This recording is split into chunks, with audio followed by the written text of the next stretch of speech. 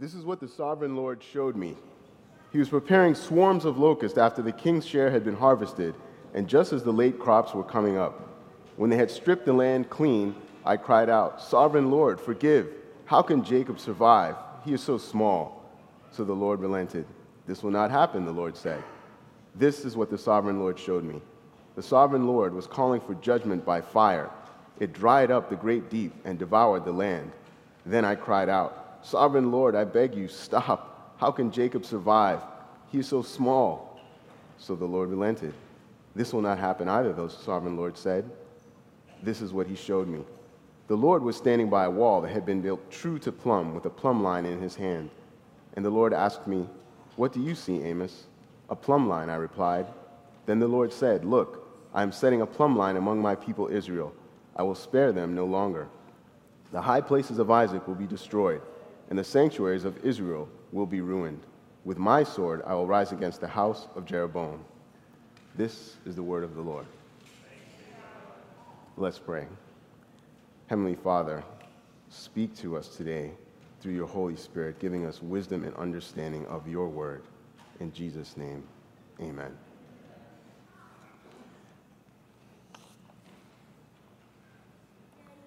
The Godfather, Part 2. The Empire Strikes Back. Aliens. Terminator 2 Judgment Day. The Dark Knight. These are arguably the greatest film sequels of all time. And there's a reason the list is so short. It's because no matter the medium, we tend to scrutinize sophomore efforts more than the original that preceded them. You know, the first one caught us by surprise, but now we're that much wiser because we know what to expect.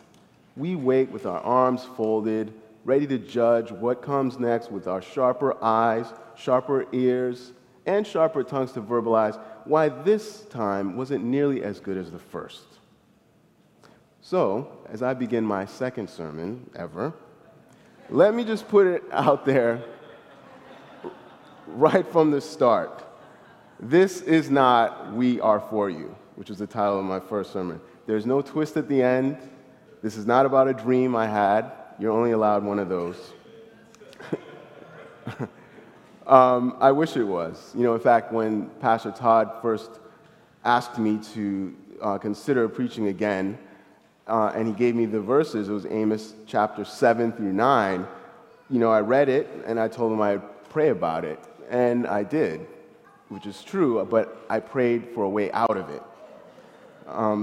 You know, after the positive, encouraging Romans 8, how could I return for a sequel with the fire and brimstone from Amos 7 through 9?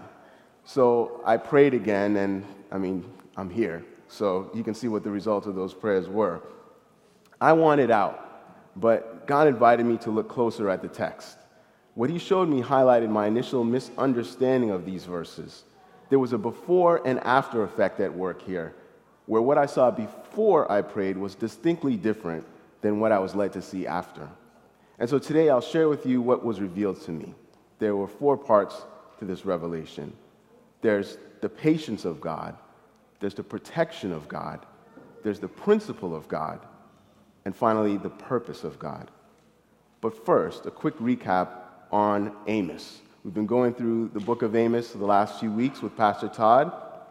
You can catch up on watch.adventhope.org if you haven't seen it. But here's what's been going on. The people of Israel, they're on a roll. King Jeroboam, he's in the midst of a dominant 41-year reign over the northern kingdom, as the military is all-powerful, the nation is wealthy, no other country in the world can stand against them.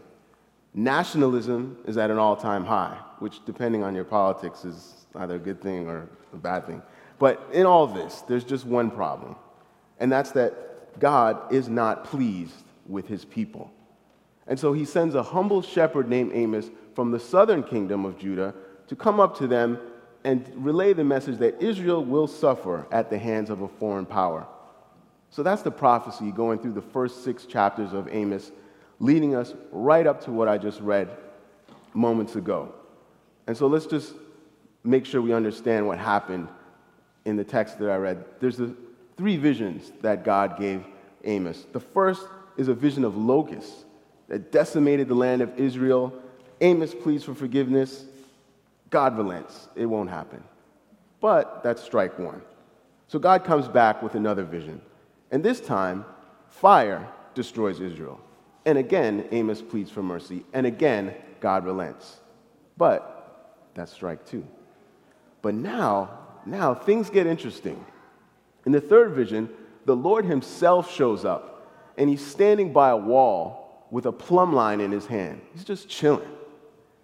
You know, plumb lines, they're used to make sure that a structure is straight.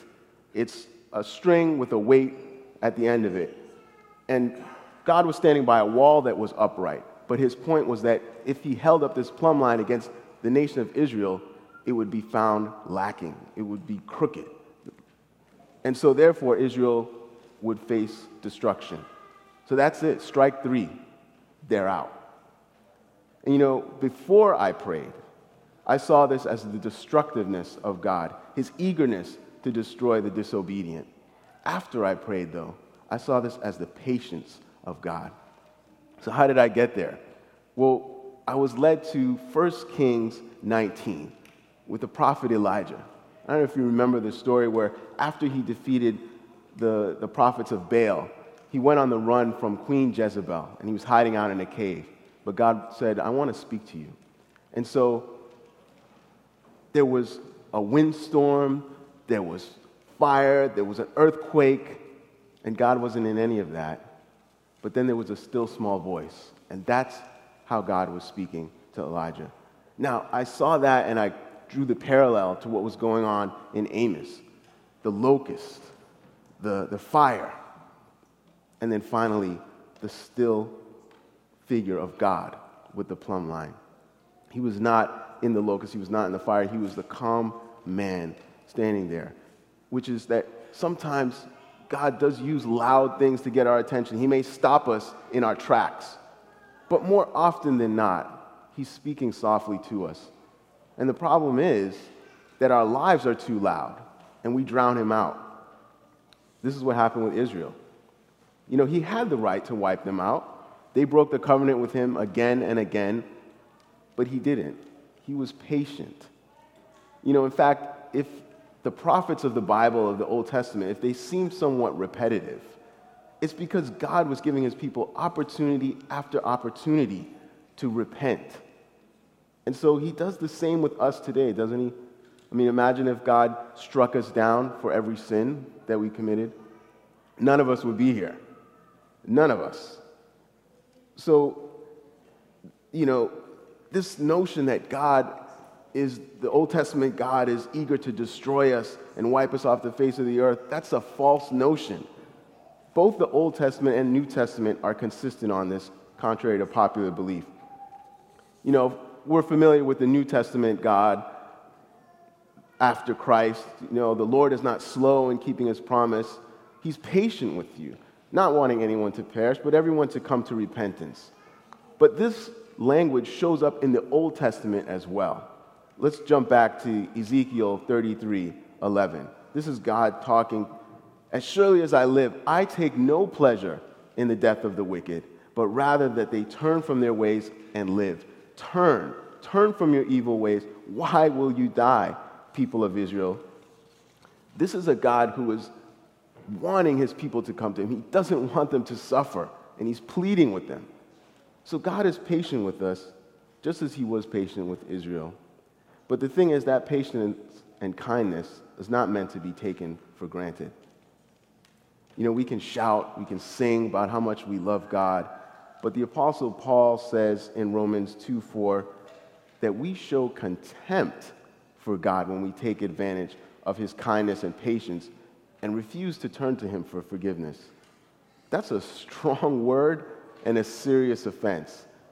You know, it reminds me of that saying, don't mistake my kindness for weakness. Hearing that God is patient is not an invitation for us to while out until we're ready to get real with Jesus. When we struggle with sin in our lives, God is waiting for us to come to him, to repent, which is acknowledge our sin and turn from it, to accept his forgiveness. and to be renewed by the Holy Spirit, transforming our mind, which in turn transforms our behavior. Listen, it's a process. It takes time. It does. So don't be frustrated if you stumble along the way, but rather rejoice that you're on the path at all. I know, repenting, it's not a popular message today. It's not what I expected to be preaching, but it wasn't popular in Amos's day either. And in fact, it's never been popular. But my point is this: don't picture the fire and brimstone rebuke. God is not in that. Rather, imagine the loving Savior with a plumb line in his hand and the still, small voice who cares for you and takes no pleasure in the destruction of the wicked. This is the patience of God. And so if today's scripture, Amos 7 through 9, if this was a movie, the next passage would introduce us to the villain. In Amos 7, verses 10 through 13, we have a priest by the name of Amaziah. He doesn't like what Amos is saying. He interrupts the flow of this chapter. In fact, other than God and Amos, Amaziah is the only other person in the book of Amos to speak. And we're going to see that was a huge mistake. So first, Amaziah lies to King Jeroboam, and he says that Amos is plotting a conspiracy against him. That's false. Then he targets Amos specifically, and he says, "Get out, you seer, go back to the land of Judah, earn your bread, and do your prophesying there." So he rudely dismisses him, saying, "Get out." He calls him a seer, which is to suggest that his words are coming from Satan and not from God, that he's some sort of sorcerer or wizard. And then he instructs Amos to earn his bread back in his hometown, which is implying that Amos was doing this for money. It's just an insult after insult. And before I prayed, I saw this as the abandonment of God, allowing someone that he chose to be falsely accused and then leaving him to fend for himself. But after I prayed, I saw the protection of God. So the first thing to realize is that obedience to God means opposition from the enemy. And it seems that the greater the mission and the calling, the greater the opposition. Just think back to the films that I mentioned at the beginning. They're defined as much by the antagonist as by the protagonist, and sometimes even more so. Think about Darth Vader in The Empire Strikes Back, the T-1000 in Terminator 2, Alien in Aliens, and of course Heath Ledger's Joker in The Dark Knight. They're all iconic. When the stakes are at their highest, the opposition is at its strongest. And while that's fiction, you know this in your own personal life. I know this in mine, right? A time where God has maybe called you to something that's bigger than yourself, and you said, "Lord, I will follow you." You relied on him, you took that chance, and then a flood of trouble, a flood of opposition that was tied specifically to that thing that you trusted him for. And then you're tempted to think you were better off before, like the Israelites believing they were better off as slaves in Egypt than as free people in the wilderness. And sometimes we even blame God for these troubles, when it's really Satan doing his thing, just like he did with Job. We have to remember that though weapons will form against us, God promises that they will not prevail. And I feel like Amos, he knew this, because he responds to Amaziah's attempted character assassination in verses 14 and 15. He says, "I was neither a prophet nor the son of a prophet, but I was a shepherd, and I also took care of sycamore fig trees. But the Lord took me from tending the flock and said to me, 'Go and prophesy to my people Israel.'" So the second thing to realize is that when God calls someone to speak on his behalf, he gives them the words to speak. So I guess really this wasn't Amos responding, but this was God giving Amos the words to respond to Amaziah. And so it will be with us. Jesus, in Matthew 10, says that you're not to worry about what they say. If you get arrested, if anything happens to you, at that time you'll be given what to say. For it's not going to be you speaking, but the Spirit of your Father speaking through you, the Holy Spirit. And this is true not just in times of peril, but at any other time that God calls you to speak. Listen, I know this right now. I'm not a public speaker. This is not my comfort zone. This is not my forte. I'm speaking here because God called me to do this. I'm answering the call. He's empowering me. So every word I speak is coming from Him. And you know this, whatever God has called you to do, He's empowering you to do this. I had a conversation with someone recently when I was talking about preaching, and they said, oh man, I could never get up there and preach a sermon. And I said, you know what, be careful what you say, because you're exactly the type of person that God will use up here. I said it. I'm here. So if any of you say that, you never know. You might be up here next. God loves to cast people against type, because in that way, we're used to standing on our experience, on our past. We've done this. But when we step aside and we do something that we have no experience doing, God gets all the credit. We have to rely on Him. And so this brings me to the third thing, that the best way to serve God is with humility. And Amos did this. He acknowledges he has no legacy in prophecy. He does not come from a line of prophets. His dad was not a prophet. His grandfather was not a prophet. He's like, I was a shepherd, and I cared for trees. But this is the thing. He doesn't try to exalt himself. He doesn't try to get defensive. He knows that his credentials and his credibility, they don't come from his experience, but they come from the Lord Himself. Which brings us now, after his response, to verses 16 and 17 of Amos 7. This is the equivalent, this is the and one passage, is what I call it. It's the equivalent of an and one in basketball. And it's why Amaziah should have never opened his mouth in the first place, right? For those of you who don't know and one, it's when it occurs when the player who's shooting the ball is fouled by an opponent in the act of shooting and makes the basket.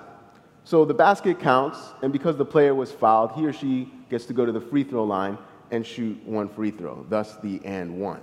It adds the insult to injury. So if we see here in this verse, if I can show you the parallel, Amaziah fouled Amos, that is, he falsely accused him, in the act of shooting or prophesying as Amos was doing. But not only does God tell Amaziah that the prophecy will happen just as Amos said, the basket is good, but that Amaziah will die in a foreign country, his wife will become a prostitute, and his children will be slaughtered. That's not just and one. That's and two, that's and three. That's flagrant 2 foul automatic ejection. So, listen, when the Lord calls you to do something, you will encounter opposition. Make no mistake about that. But more importantly, you can trust Him that it will never be enough to stop you from accomplishing His purpose for you. This is the protection of God. So now that Amaziah has been silenced, God comes back to where He left off with Amos as we move into Amos chapter 8. God is like, got rid of this dude. As I was saying, and He uses the example of ripe fruit to show Amos that the time is ripe for Israel to reap what they have sowed. And before I prayed, I saw this as the ruthlessness of God. After I prayed, I saw this as the principle of God. Verses 1 through 3, Amos 8, they sound a little bit harsh, but God does list the reasons for these consequences in verses 4 through 6. That the rich people of Israel were oppressing and cheating the poor people.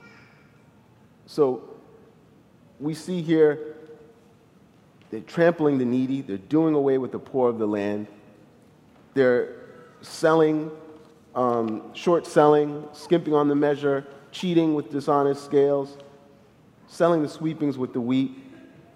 So this is what's going on. And just as Pastor Todd, he covered the mistreatment of the poor and marginalized so well in this series, I'm just going to underscore it with this, that you cannot take advantage of others and expect God to bless you.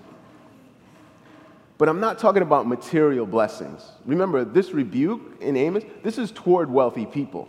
So this isn't about money or prosperity and material things. This is about the fruit of the Spirit. We need to redefine the way that we talk about blessing. I think in this 21st century Western society, blessing is too often associated with the material things. But the real blessing of God is the fruit of the Spirit: love, joy, peace, patience, kindness, goodness, gentleness, faithfulness, self-control.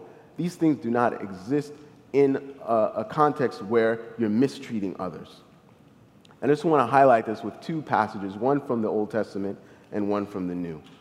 So we have Jeremiah 22:16. This is God speaking. He defended the cause of the poor and needy, and so all went well. Is that not what it means to know me? Listen, God could have said he recited all the scriptures verbatim, or he attended church every Sabbath, which are great things in the context of a genuine relationship with Christ. But he didn't say that.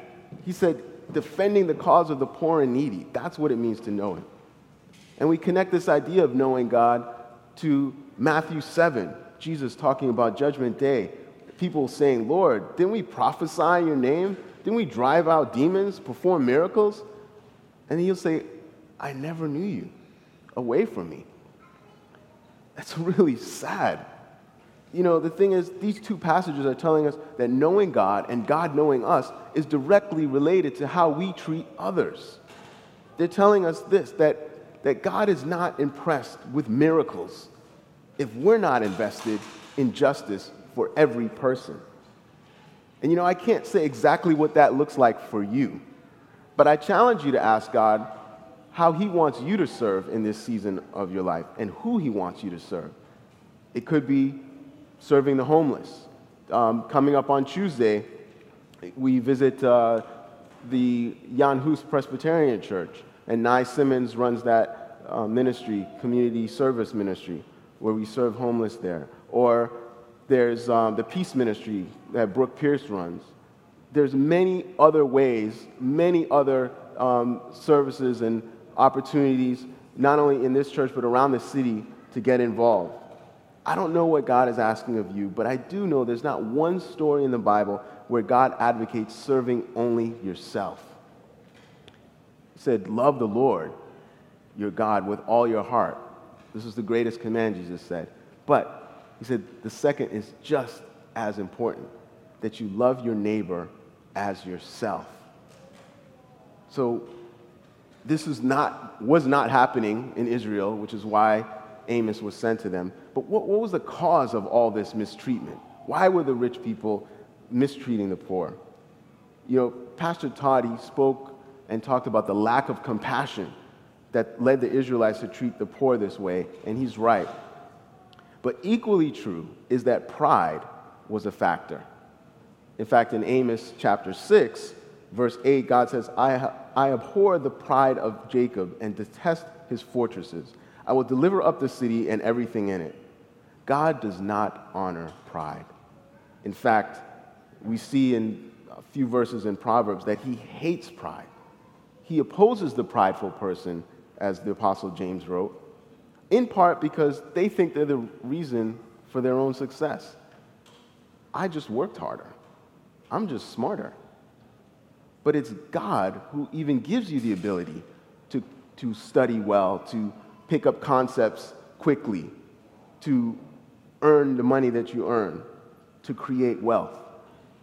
God is behind all of that. Does anyone know why Sodom and Gomorrah were destroyed? I think both people inside the church and outside the church generally have the same idea that it's about the sexual sins that were going on, the sexuality that was there. Most churches talk about this, and most people understand this, but it's only a small fraction of the story. The fallacy is that it's made to look like the entire story. So let's actually see in the words of God himself in Ezekiel 16:49. He said, now this was the sin of your sister Sodom. She and her daughters were arrogant, overfed, and unconcerned. They did not help the poor and needy. Arrogant, prideful, overfed, greedy and gluttonous, unconcerned, apathetic, not helping the poor and needy. All of this, the connection between the Israelites' actions and the prophecy of exile, all of this leads us to the universal principle of God, that whatever you sow, you will also reap. stated clearly in Galatians 6:7. It says, God will not be mocked. It's universal in that it's both a physical law and a spiritual law. You know, you can't sow apple seeds and reap a pear tree. In the same way, you can't sow deception and reap trust. You can't sow discord on Facebook and Twitter and reap peace IRL, in real life. You can't sow prideful mistreatment of others and reap the fruit of the Spirit. And so when you consider that, Amos 8 is not evidence of a ruthless God. It's simply the principle of God at work. Israel sowed seeds of hardship and injustice toward the less fortunate among them, and they would also reap hardship. In their case, though, it would be justice for their actions. Hebrews 10:13 says, you have planted wickedness, and you have reaped evil. And so, yes, Israel had actively planted, but what about you didn't plant? You just stood by, you watched them plant, you watched it grow. I mean, actively mistreating the less fortunate is wrong, but Todd reminded us last week as well that complacency in the face of injustice is also complicity. Just imagine where we'd be if some of the men and women in history had refused to be comfortable and passive, but instead risked their lives to shine a light on injustice toward the marginalized and mistreated. Where would we be if people like Susan B. Anthony was complacent and was not compassionate? Where would we be without Mahatma Gandhi fighting for people that were marginalized by imperialism? What about Oskar Schindler putting his life on the line for Jews in the Holocaust? Or Rosa Parks also putting her life on the line for African Americans during the Civil Rights Movement? Cesar Chavez, what if he was complacent? He fought for the Latino migrant workers. Harvey Milk, he literally lost his life in a fight for LGBTQ rights. And even Colin Kaepernick, who is suffering just from his job, losing his job, not being able to be hired because he's taking a stand, or kneeling, as it were, for protesting against the treatment of minorities by law enforcement. These people refuse to be complacent. They put themselves on the line to call out injustice where it was happening. And so this is what Israel was refusing to do. And so the principle of God reaping what you sow, it doesn't stop there. It continues in Amos 8, probably to the most sobering passage where God is saying, essentially, that these are the days where I will send a famine through the land. Not a famine of food or a thirst for water, but a famine of the hearing of the word of God. And I read this and I thought, oh man, this is really serious, a famine of the word of God. We'd have to be careful because this isn't a famine of the word of God. This is a famine of the hearing of the word of God, which is distinctly different. And it can take form in a number of ways. I'll just talk about three. The first is that church leaders don't preach all of God's word, and they leave out teachings that may offend others or ruin their popularity. This is one way that the famine of the hearing of the word of God is produced. Paul wrote in Galatians, if I were trying to please people, I would not be a servant of Christ. In the Gospel of John, chapter 12, John writes that the synagogue leaders, they believed in Jesus, but they wouldn't speak out. Why? Because they loved human praise more than praise from God. Encouragement is a duty of all Christians. I stood up here in Romans 8, God is for you. But in a sense, the job of us, of those of us who teach and preach, it's also to hold up that plumb line, the word of God, by which sometimes you might feel uncomfortable because you don't measure up. You find yourself leaning this way or that way, but in the end, you surrender, you go to Christ. If we're not doing that, if we're not feeling uncomfortable, hopefully like last week, Todd's sermon made you feel a little uncomfortable. Where am I being complacent in my life? If we're not doing that, then we're contributing to the famine of the hearing of the word of God.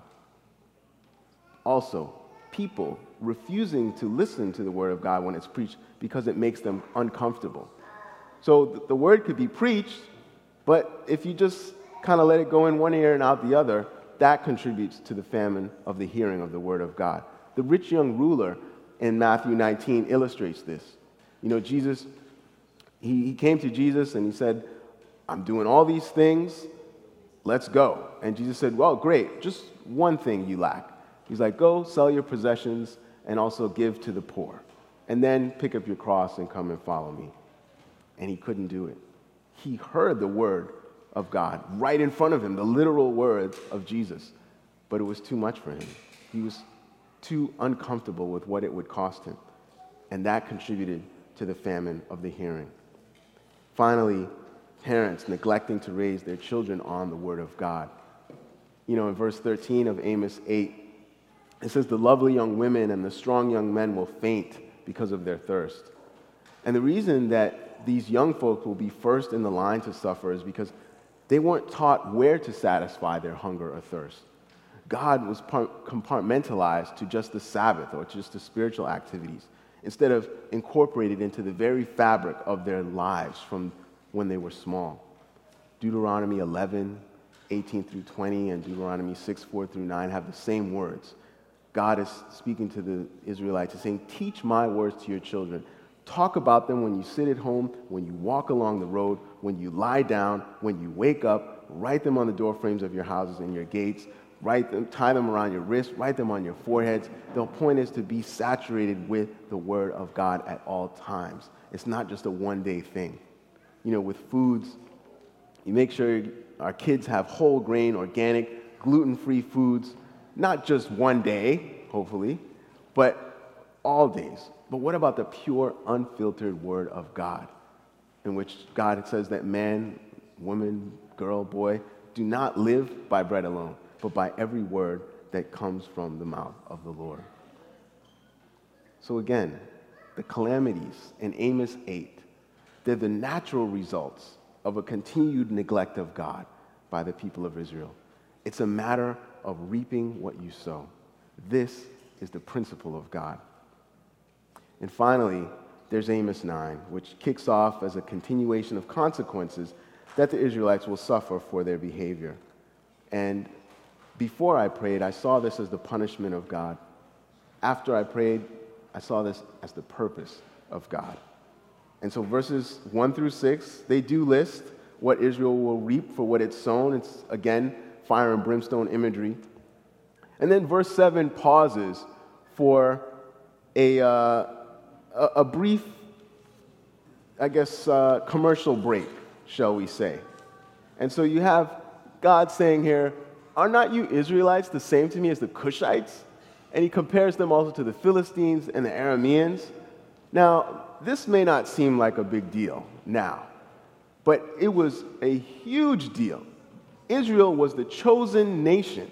These were nations that didn't serve God, and they didn't serve the God. They had other gods, Baal and whatnot, and God is saying, you're the same to me as they are.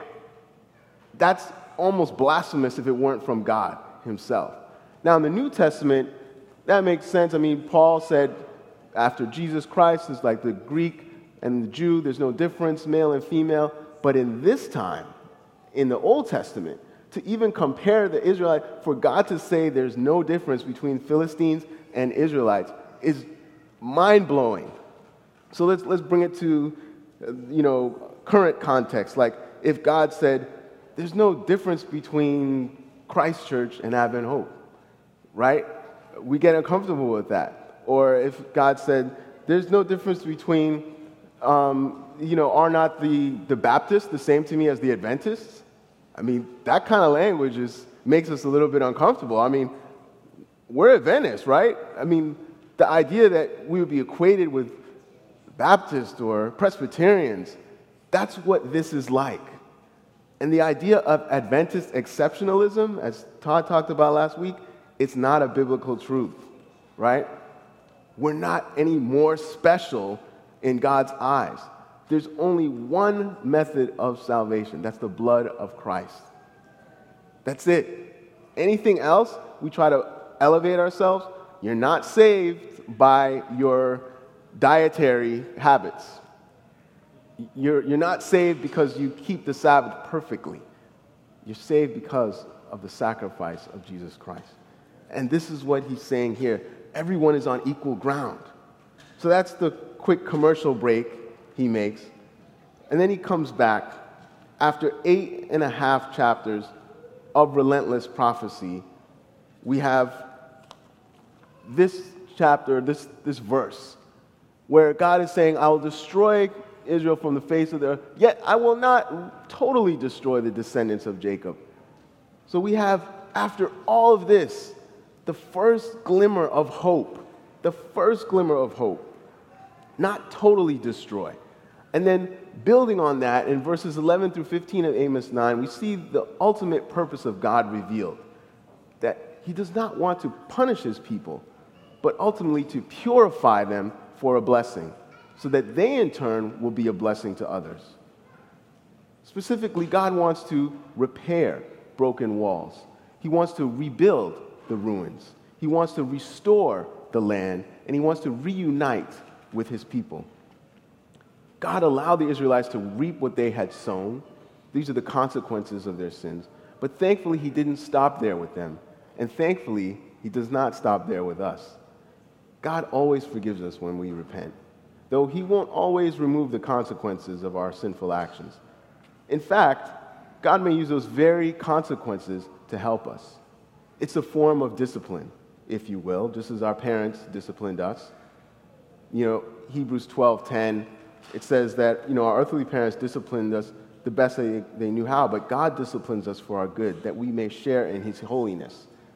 It's painful, right, at the time, but if we let it run its course, it produces a harvest of righteousness and peace. This is what God wants to do. He wants to produce that harvest of righteousness and peace and all of the fruit of the Spirit in those who follow him. We can't do this ourselves. We cannot manufacture this type of fruit ourselves. Remember Romans 7, the sermon that Jael preached back in July, where Paul is like, the things that I do, I don't want to do. The things I don't want to do, those are the things I do. That's our struggle. This is our struggle. We can't produce this harvest. But the good news is that we don't have to. The harvest is possible and only possible through the completed work of Christ on our behalf and the indwelling, the daily indwelling of the Holy Spirit. To accept God's work on our behalf and to walk with him daily, ultimately being united with him in eternity, this is the purpose of God. So when you step back and you look at Amos 7 through 9, you reconsider these verses, hopefully you see a model of the gospel, right? Christ, he is our patient Savior. Christ, he is our loving protector. In Christ, we exchange the principle of punishment for the principle of grace. And now, walking in the light of that grace and mercy, he's calling us into his purpose, a restored relationship with him and with our fellow brothers and sisters in humanity. Or to state it in the format of this message, before we came to Christ, we were like the Israelites, just living selfishly, just to satisfy our own sinful desires. The Bible says the penalty for that is eternal separation from God. If we sowed that sin, what we should reap is eternal separation. But herein is the gospel, that instead of us being exiled like the Israelites, it was Jesus Christ himself who came to earth as a man who was separated from our Heavenly Father and suffered the punishment that we deserved, so that after Christ's death and resurrection, now we can benefit from his right standing with God and have access to eternal life through believing in him and accepting the work he's done on our behalf. So, ladies and gentlemen, brothers and sisters, may we all experience this transformation, the greatest before and after ever known. Amen.